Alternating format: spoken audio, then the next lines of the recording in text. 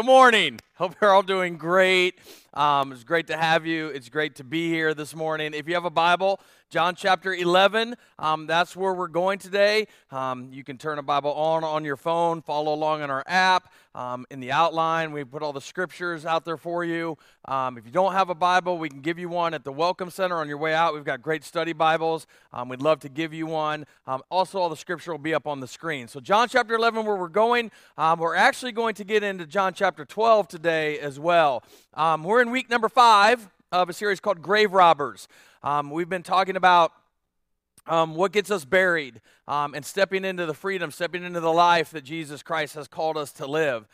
Next week, we're finishing up this series, and the week after that, we'll be starting our summer series called House Party. It's going to be tons and tons and tons of fun. So got a lot of cool things planned for the summertime, so make sure you stay tuned to all the announcements and everything that come out. Today I'm going to start out a little bit different. And if this is like your first, or like if you haven't been coming here for a while and you're not real familiar with me and my preaching style and just kind of how my head works, you're going to have to give me, just trust me, just give me a minute to kind of get where I'm going. I'm going somewhere with it, I promise. Last week in this series, we talked about verse 39 of chapter 11. Remember, Jesus had gone to the grave of Lazarus, and he said, roll the stone away. And Martha, one of Lazarus' sister, was like, but Lord, the smell. And that got me thinking. And again, stick with me. I'm going somewhere with this, I promise. But you got to trust me through the entire thing. I'll get there. All right. Have you ever walked into the bathroom and the person before you had absolutely blown it up? I mean, it is obvious that something crawled out of them and just died, like right there on the floor. And you're just like, I mean, it just takes your breath away. But it took your breath in, and you're just like, it's horrible. We all know that, right? We all understand this, right? You all know what I'm talking about, right? Yes, everybody knows. We're all human. We all deal with that. It happens to every one of us. But then there's a problem that happens because of it. And the problem is that somewhere in the and this is in every bathroom, at least in America, in every bathroom, there's a can of Febreze. And somebody in their mind thought, oh my gosh, I need to spray this to cover up my smell, right? Right? If I spray that, the smell goes away. Now, really quick question. Does it work, yes or no? No, but we keep spraying it, don't we? We keep using it. You walk in afterwards, you're like, I'm pooping in cranberries. Like, I don't even know like where you go with that. But we've all been there, right? We've all been there. We've all been desperate in the moment, and we just kind of spray stuff. Now, I know what you're thinking. You're off the rails this morning, Ryan. Where are you going with this? What does this have to do with God, Jesus, church, the Grave Robbers series? Well, I'm glad you asked, because here's reality. Every single one of us in this room, we all have this in our lives. Now, we call that the chocolate ice cream emoji around here, right? But we all have that, right? We all have that in our lives. And for most of us, it's not smiling. For a lot of us, it's a great big problem.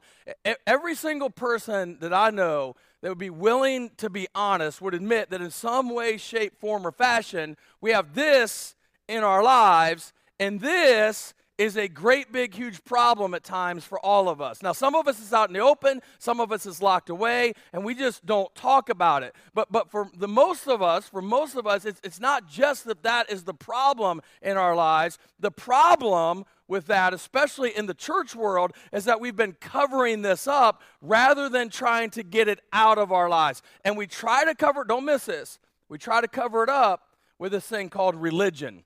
And religion, it's kind of like that Febreze that we spray everywhere. And when people far from God walk into the church and they take a good whiff, they're like, something's wrong here. Something's not right. And that stench in the air is hanging there because we've taught people to value religion over relationship. But Jesus did not die on the cross so that we could follow a bunch of rules and traditions. He died on the cross so that we could have a relationship with God the Father through him. And that's what we're going to talk about today. Because at the end of the day, we're not trying to cover this up. We're trying to get this out. Now today, this message, I've never preached on this text before because it's sort of confusing.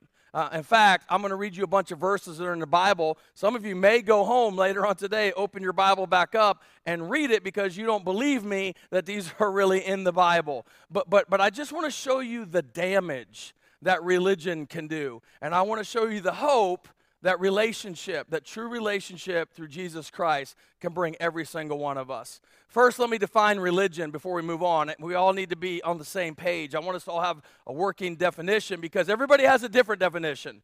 We live in an area, we live in a community where religion in and of itself of rules and tradition and dogma are very, very prevalent. Right? And so every place that you would talk to, especially here around us, would have a different viewpoint on what it is. And I heard John MacArthur say this years ago. John MacArthur is a pastor out in California.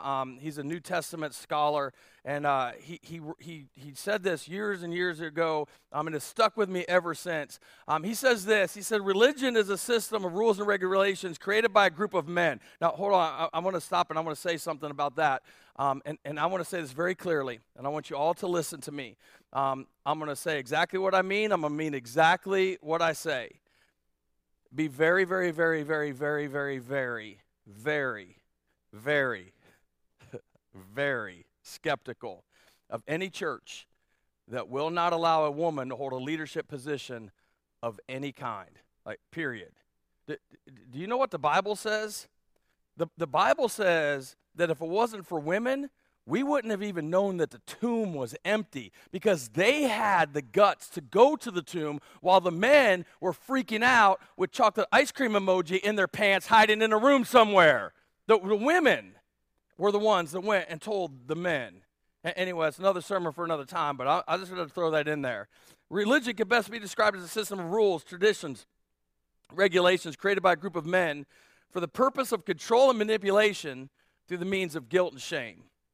A system of rules, traditions, and regulations created by a group of men for the purpose of control and manipulation through the means of guilt and shame. Now that's loaded, and there's a lot in that. But as you look at that, every one of us in here knows that that's true. All right?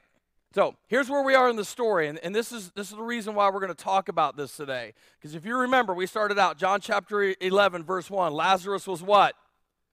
Sick, right? And Martha and Mary, his two sisters, send word to Jesus, and they say, hey, your friend, our brother, Lazarus, is sick. And Jesus says, this sickness will not end in death. And then he sits down, remember? And he doesn't move for a couple of days. And he tells his disciples, finally, hey, let's go to Judea. And the disciples are like, we don't want to go to Judea because the last time they were in Judea, rocks had been thrown at them. The people in Judea did not like Jesus, did not like what Jesus was doing. And in that message, we talked about how our next step isn't always easy, but our next step is always right. Sometimes it's difficult. It's always going to be difficult, but it's always the right step to take. So they wind up taking that step. They wind up going to Judea. And does anybody remember how long Lazarus had been in the tomb? 4 days. Jesus shows up 4 days after the funeral. And Mary and Martha are ticked off. They're upset with Jesus. In fact, they both told him the same thing. They both said, Lord, if you had been here, our brother would not have died. And so he says, all right, take me to the place where you buried him. And we talked about, remember, we said, in other words, he's saying, take me to the place where your faith has been buried. Take me to the place where you lost your faith. And we talked about asking Jesus to step in and fight our battles for us. Last week, we talked about how Jesus wept. And I told you the reason I believe that Jesus wept is because he felt compassion. And we talked about how when we hurt, Jesus hurts because he feels what we're going through. If we're feeling pain, Jesus understands pain. If we're feeling stress and anxiety, Jesus understands that stress and anxiety. He has compassion for us. And at the end of that message last week, we talked about how Jesus gets to the front of the tomb and he says, Lazarus, come out. And he came walking out, and everybody freaked out because they had never seen anything like that before. It was absolutely amazing. And if we were there, and if we had seen that, we would be the same way. We would be freaking out that they walked out, that Lazarus walked out. That's where we're picking up the story, because the next verse says this, verse 45. Many of the people who were with Mary believed in Jesus when they saw this happen. And we're all like, duh, right? Because think about this. If you had been there, right? If you had been there and Jesus would have just stood in front of the tomb and said, Lazarus, come out. Remember we talked about eye rolling. Like that's what we would have done. Like, whatever, man. What's wrong with this guy? And then dude comes walking out. Woo! You know what? Sign me up. Sign me. Like who's in? Who's in at that point? Every one of us, right? Every one of us are in. If I see Jesus pull this off, like I am following him. That is most all of us. And I know some of you might be skeptical. I don't know. See my cousin Billy Bob do it one time. He's a magician. Like somebody's going to be skeptical of it, right? This would be the perfect ending to a story. I'm big on endings in movies and TV shows. I don't know if you are or not, but I like it when they just end and they end quick and the hero is the hero, like Rocky 4. Rocky 4, when he beats Drago, you guys know this movie, right? And he puts that flag over his shoulders and they pick him up and all the Russians are chanting USA and Rocky and it just ends. It's like the greatest thing ever. The Shawshank Redemption, one of the greatest movies ever made. If you've never seen it, go watch it today.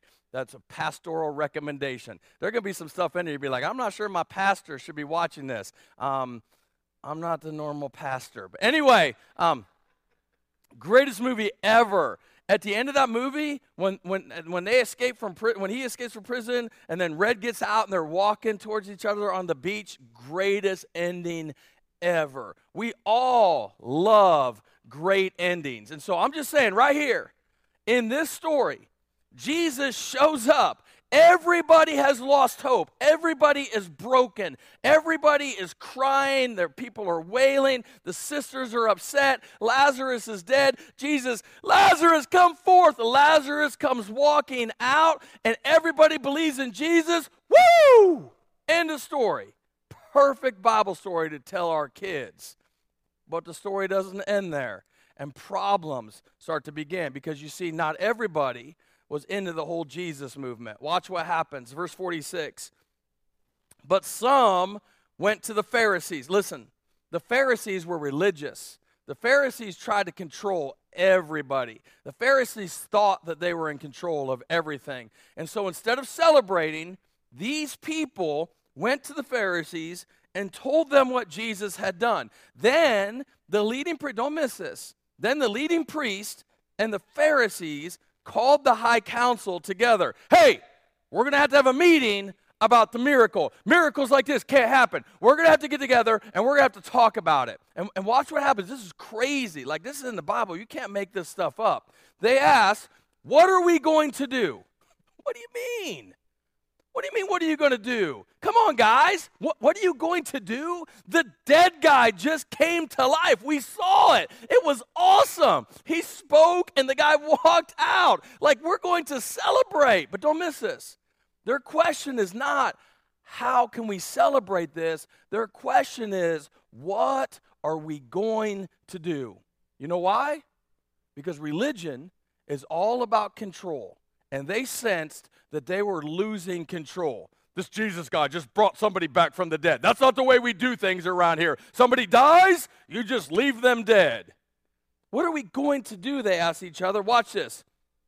This man certainly performs many miraculous signs. Well, thank you, Captain Obvious. I mean, this is insane. Hey, he brought a dead guy back to life. Yeah. He does some stuff. He does some things. It's some stuff is good. He does some miraculous things, but we can't allow that. What do you mean you can't allow that? We can't allow. Watch, verse 48. If we allow him to go on like this, why? Because we're in control. If we allow him to go on like, can you just see the arrogance in this meeting? If we allow him to go on like this, soon everyone will believe in him, which is a major problem because to them, the whole salvation of the world thing, that's a problem. Salvation by grace alone, through faith alone, that's a problem. They're like, we can't have that. And then here's another problem that comes out of this. Everyone will believe in him. Then the Roman army, and this is another thing religion does. It invents things that they say will happen that really won't happen. Like, say that word, you go to hell. Right? You ever hear that? Your parents or grandparents ever tell you that? Say that word, you go to hell. I hear you say that word like 18 times a minute. What do you mean? Say that word, go to hell. And then as you walk away, you mumble it under your breath just to get back at them. You don't say it out loud, right? I mean, don't you understand? Like, people do that stuff. We're putting rules on top of rules on top of rules that don't even exist. Say that. Do that. Go to hell? Really? Then the Roman army will come and destroy both our temple and our nation. In other words, if we keep allowing Jesus to do what Jesus is doing, we lose control. And we can't have that. And don't miss this. Religion always values rules over relationship. Religion values rules over relationship. I had a guy tell me one time, people ask me all the time how to raise kids. And I tell them, and this is legit, I don't know. I'm making it up as I go along. Like, I'm trying to figure out as I go. Like, I really, honestly don't know. I've read all the books. The books don't do a darn thing. The books do not help because every kid is different, right? Like, another message for another time, but you know what I'm talking about. But I had a friend tell me years ago, he said the best parenting advice I could give you, Ryan, is always value the relationship over being right. He said because you can be right for the next 18 years in your kid's life, and you'll just damage them. They'll be mad, they'll leave, and they'll never come back home. I believe we see the same exact thing in the church. I think we value rules over relationship. I saw this firsthand when I started out in ministry. I was a youth pastor at a church, and they told me they wanted to reach every type of kid. They're like, not just the clean kids. We want the messy kids too. We want our church to be open to everybody. Well, I learned the hard way. It's one thing to say it, but when you start doing it, changes their tune. We've seen that around here as well, right? We did a lock-in one time. A kid came in. He had this shirt on that said, "Your little princess is my little whore." Now, some of the leaders were like, "You need to get him to change that shirt." I was like, I'm going to rip it off. I'm probably going to take a pound of flesh when I get it off of him right now. Like, it angered me. There was just inside of me this anger, and everybody was pressuring me to get him to change that shirt. And so I went and I got one of our youth ministry shirts, and I was walking over to give him one of these shirts, and I got halfway across the parking lot, and the only way I can describe it is the Holy Spirit just spoke to my heart and said, "Don't you dare make that kid change that shirt." And I'm like, "He going to change the shirt?" It's like, "Don't you dare make that kid change that shirt." And so I turned around and I put the shirt away. I had leaders leave, just leave. Like, they wouldn't stay. I was like, "We're going to be here for the next 12 hours. Like, I need your help." Like, "You're going to make him change the shirt. We ain't staying here." Like, "But I need you." Like, "You're not going to make him change that shirt, and we're leaving." And I'm like, and then another guy was like, "I'll make him change." I'm like, "No." Like, "We're not making him change the shirt." We did a bunch of activities. Then we went inside for a message. This kid sat on the front row and just kind of leaned himself back, like displaying that stupid T-shirt. And I'm preaching, and every time I look over at him, there's just this anger inside of me. And I'm trying not to look at him. I'm trying to, like, preach to this side of the room, and I'm just talking. But every time I would look to glance at my notes or something, that shirt was just, like, shining. And it was just right there. And I just like, "Oh, God, what are you doing?" I gave an invitation. He was the very first kid to come forward. Then we went outside, and there was a bonfire, and he took off his T-shirt. He threw it in the fire, and he looked at me and said, "Pastor Ryan, do you have a shirt that I could borrow?" "Yeah, I do, man." Matter of fact, I got an entire box here. Just take them all. Like, it was awesome. So a few weeks later, He's still really rough around the edges, but he's following Jesus. He's loving Jesus. He's asking questions about Jesus. And those are the best type of people to be around. They just really are. And so, sorry. We had this Sunday night, like testimony night, and the pastor asked me if any teens wanted to give up and share their testimony. And so I asked a couple, and this kid came walking in. I'm like, hey, man, you want to give your testimony? He said, what is that? I said, you just tell the story about how Jesus has changed your life. He's like, yeah, absolutely. I would love to do that. He gets up on the stage, and he starts talking about how Jesus has changed his life. And he's talking for about 4 or 5 minutes. And listen, I'm telling you, this kid crushed it.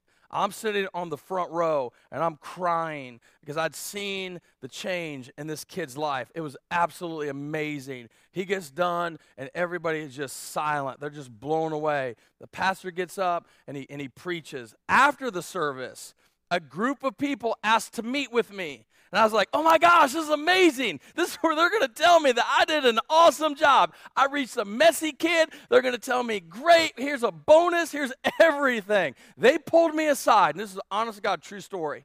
They said, how dare you let a young man get up on our stage in God's house wearing a hat? I laughed. They didn't. I said, what do you mean? And they said, well, the Bible says, now always be careful when somebody starts yelling at you and the first words out of their mouth is, the Bible says, right? Because that's where they went. The Bible says you don't wear hats in church. Now, I've gone through the scriptures tons of times. It does not say that. It does not say that. They take that from a text and a passage, 1 Corinthians chapter 11. And I'm not going to get into this today, but it has absolutely nothing to do with wearing a hat in a church service. But I was like, are you serious? Are you serious about the hat thing? And they're like, yes. And we've already talked to him. And I'm looking around, and he had already left. He left, and he never came back. I was hot.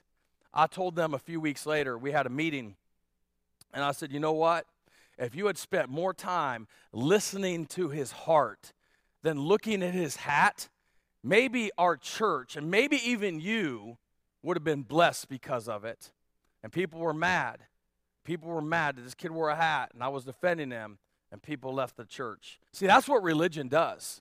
Religion tells us what we can and can't do when the Bible doesn't say anything at all about it. It's a bunch of man-made rules with the intention of control and manipulation. It tells women, hey, you can't wear pants. It tells guys you can't wear shorts. It tells us what we can and can't do, and it makes rules, these extra rules that have absolutely nothing to do with the Bible. You know what else religion does? Religion does a really good job. Don't miss this because we're all guilty of this in some way, shape, form, or fashion. Religion does a really good job of saying those people. You know what I'm talking about? Those people. Now, we all have categories of those people, right? Those Republicans, those Democrats, those teenagers, those old people.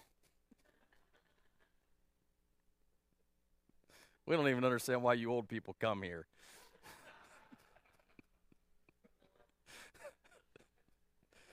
Those alcoholics, those drug addicts, those people that smoke, those people that drink, those black people,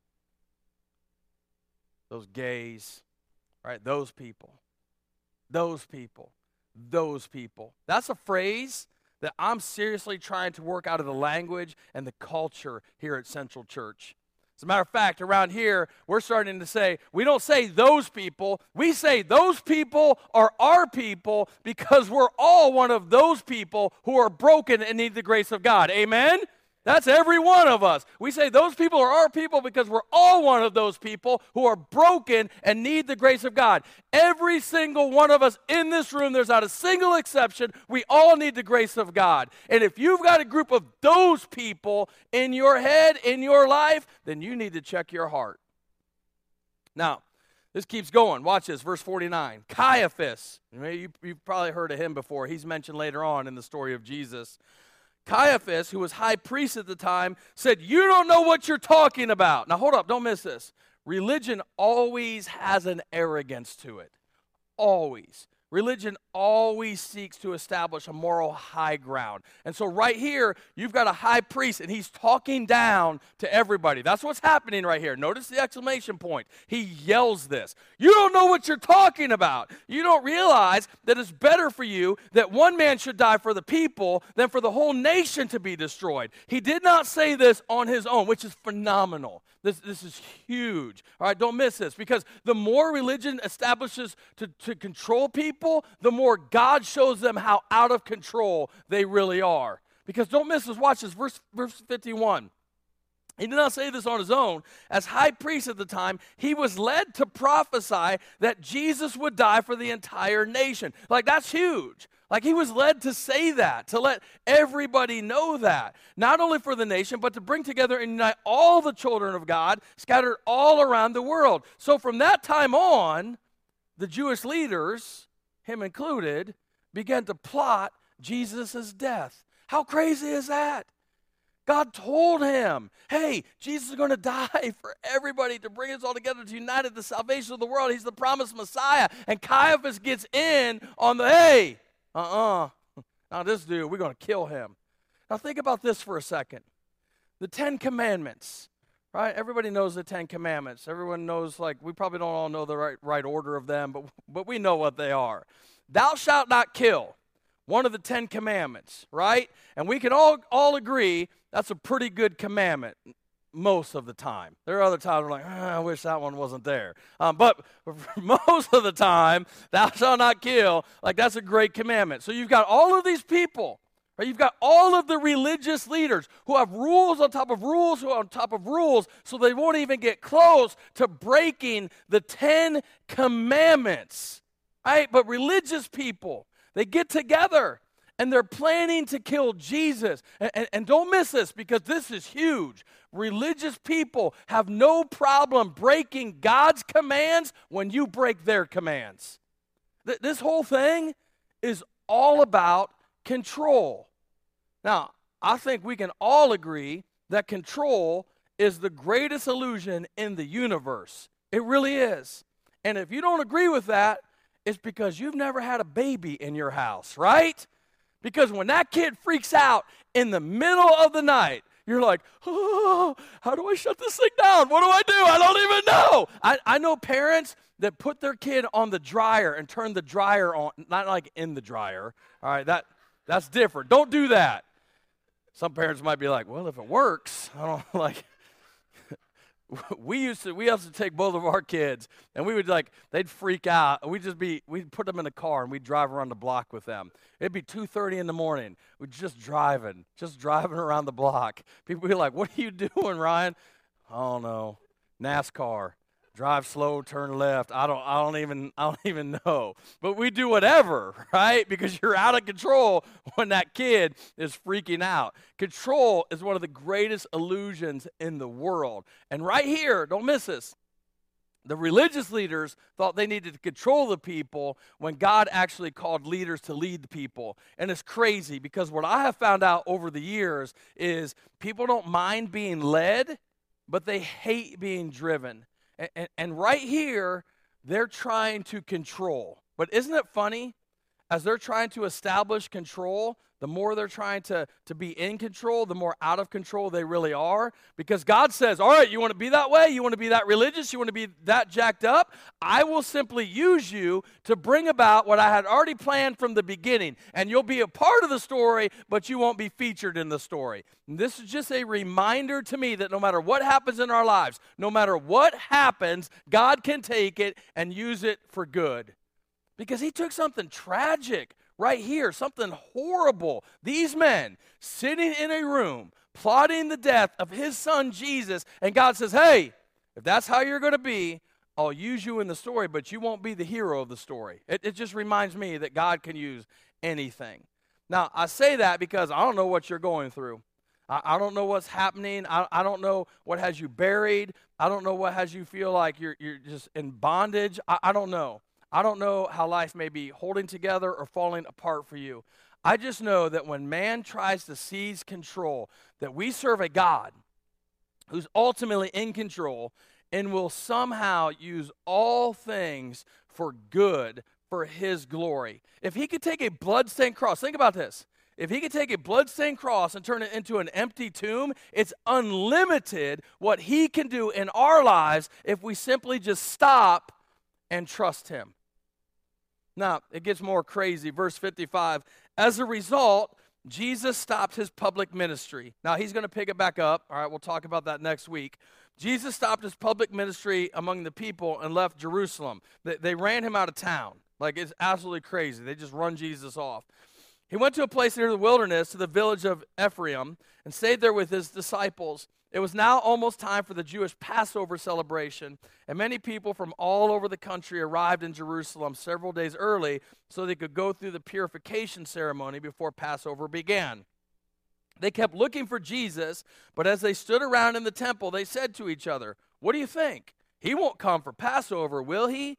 Meanwhile, the leading priests and the Pharisees, don't miss this, the leading priests and the Pharisees, the religious leaders, had publicly ordered that anyone seeing Jesus must report it immediately so that they could arrest him. They went to where most religious leaders go when they can't seem to get control of the situation. They went to shame. They're going to shame him. They're going to publicly arrest him and humiliate him. Now, we're going to talk about shame in detail in a few weeks in our house party series, but this is where I want you to get today. This is what I want you to understand. Religion seeks to shame. Jesus seeks to set free. Religion seeks to shame. Jesus seeks to set free. All of us, there's not an exception in this room, I guarantee it.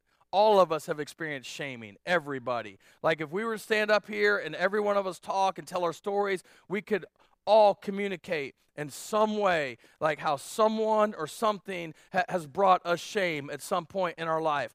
And that shameful event put a tag or a label on us that still deep down inside we can still bring up, we can still say and talk about we carry today. All of us have experienced that, right? So this is what they're trying to do to Jesus. They're getting ready to tag him. They've already tagged him. They're labeling him. They're saying he's a false teacher. They're saying he's doing these things, and they're shaming him. Because religion, if they can't control you, they will shame you, and they will just try to push you out and run you away. There are people here today, you're carrying the womb of shame because of what somebody, probably a church person, said about you.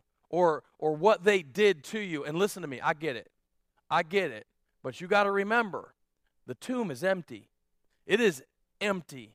And while religion may want to bind you with shame, Jesus wants to set you free. Now, we're going to skip a few verses, and we're going to cover them again next week. But the religious leaders, they begin to lose so much control. And watch what happens. This is chapter 12, verse 9. When all the people heard of Jesus' arrival, because he comes back, and again, we'll talk about that next week, heard of Jesus' arrival, they flocked to see him and also to see Lazarus, the man Jesus had raised from the dead. Then the leading priests decided to kill Lazarus too, for it was because of him that many of the people had deserted them, therefore they're losing control, right? Had deserted them and believe in Jesus. Now, I think this is funny. How scared do you think Lazarus was of a death threat? Lazarus, they're going to kill you. Bring it. We'll do an encore, baby, because I got somebody that can speak life into me. So, think about that. They're speaking death. And don't miss this. Religion always does that. Religion always speaks death over people and tells you what you can't do. Relationship speaks life. Right? Religion speaks death. Relationship speaks life. Because Paul said in Philippians chapter 4, verse 13, I can do all things through Christ who strengthens me, who speaks life into me. So bring your threats, bring your intimidation, bring whatever you got. At the end of the day, if you're a Christian, you have the Spirit of the living God living inside of you. And no matter what somebody speaks over you and tells you can't do, you actually can do in Christ because he speaks life into us. Lazarus, they're going to kill you. How stupid do you have to be to kill a man that's already been dead? Doesn't make any sense, does it? But don't miss this because this is powerful. Religion always seeks to kill the miracle. Religion always seeks to kill a miracle because a miracle is something that religion can't control. And so religion always seeks to kill the miracle. And the thing I want to encourage you with is, and some of you have been told what you can't do by religion. But always remember, when religion says no, Jesus says, let's go. Listen, we don't have time to sit around and regret the past. The past is the past. It is. The past is the past. We can't do anything about it. But the future has hope. And God has a plan. And so instead of letting people point out what you did, let Jesus point out who you are. Let Jesus point out what you were able to accomplish in him. Don't let somebody talk you out of what God has called you into, because at the end of the day, they don't define you. Jesus defines you. And we've talked about this over and over and over again in this church. The way Jesus defines us is, if you are in Christ, you are completely forgiven. You are unconditionally loved. You are radically accepted. That's who you are in Christ. Religion does not define us. A relationship with Jesus is what ultimately defines us. And so maybe you're here, and maybe you've been hurt, maybe you've been wounded by religion.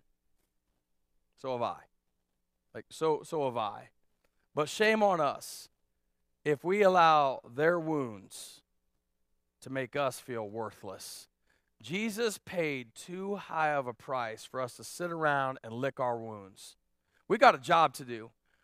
We've got a calling on our lives. We've got an abundant life to live, and that comes through a relationship with Jesus. Listen to me, church. There is freedom in relationship. There is freedom in relationship. There is healing in relationship. There is life in relationship. We need to have a relationship with Jesus. Do you have one? Do you have a relationship with Jesus? If not, today is the day that you need to make that happen. Let's pray.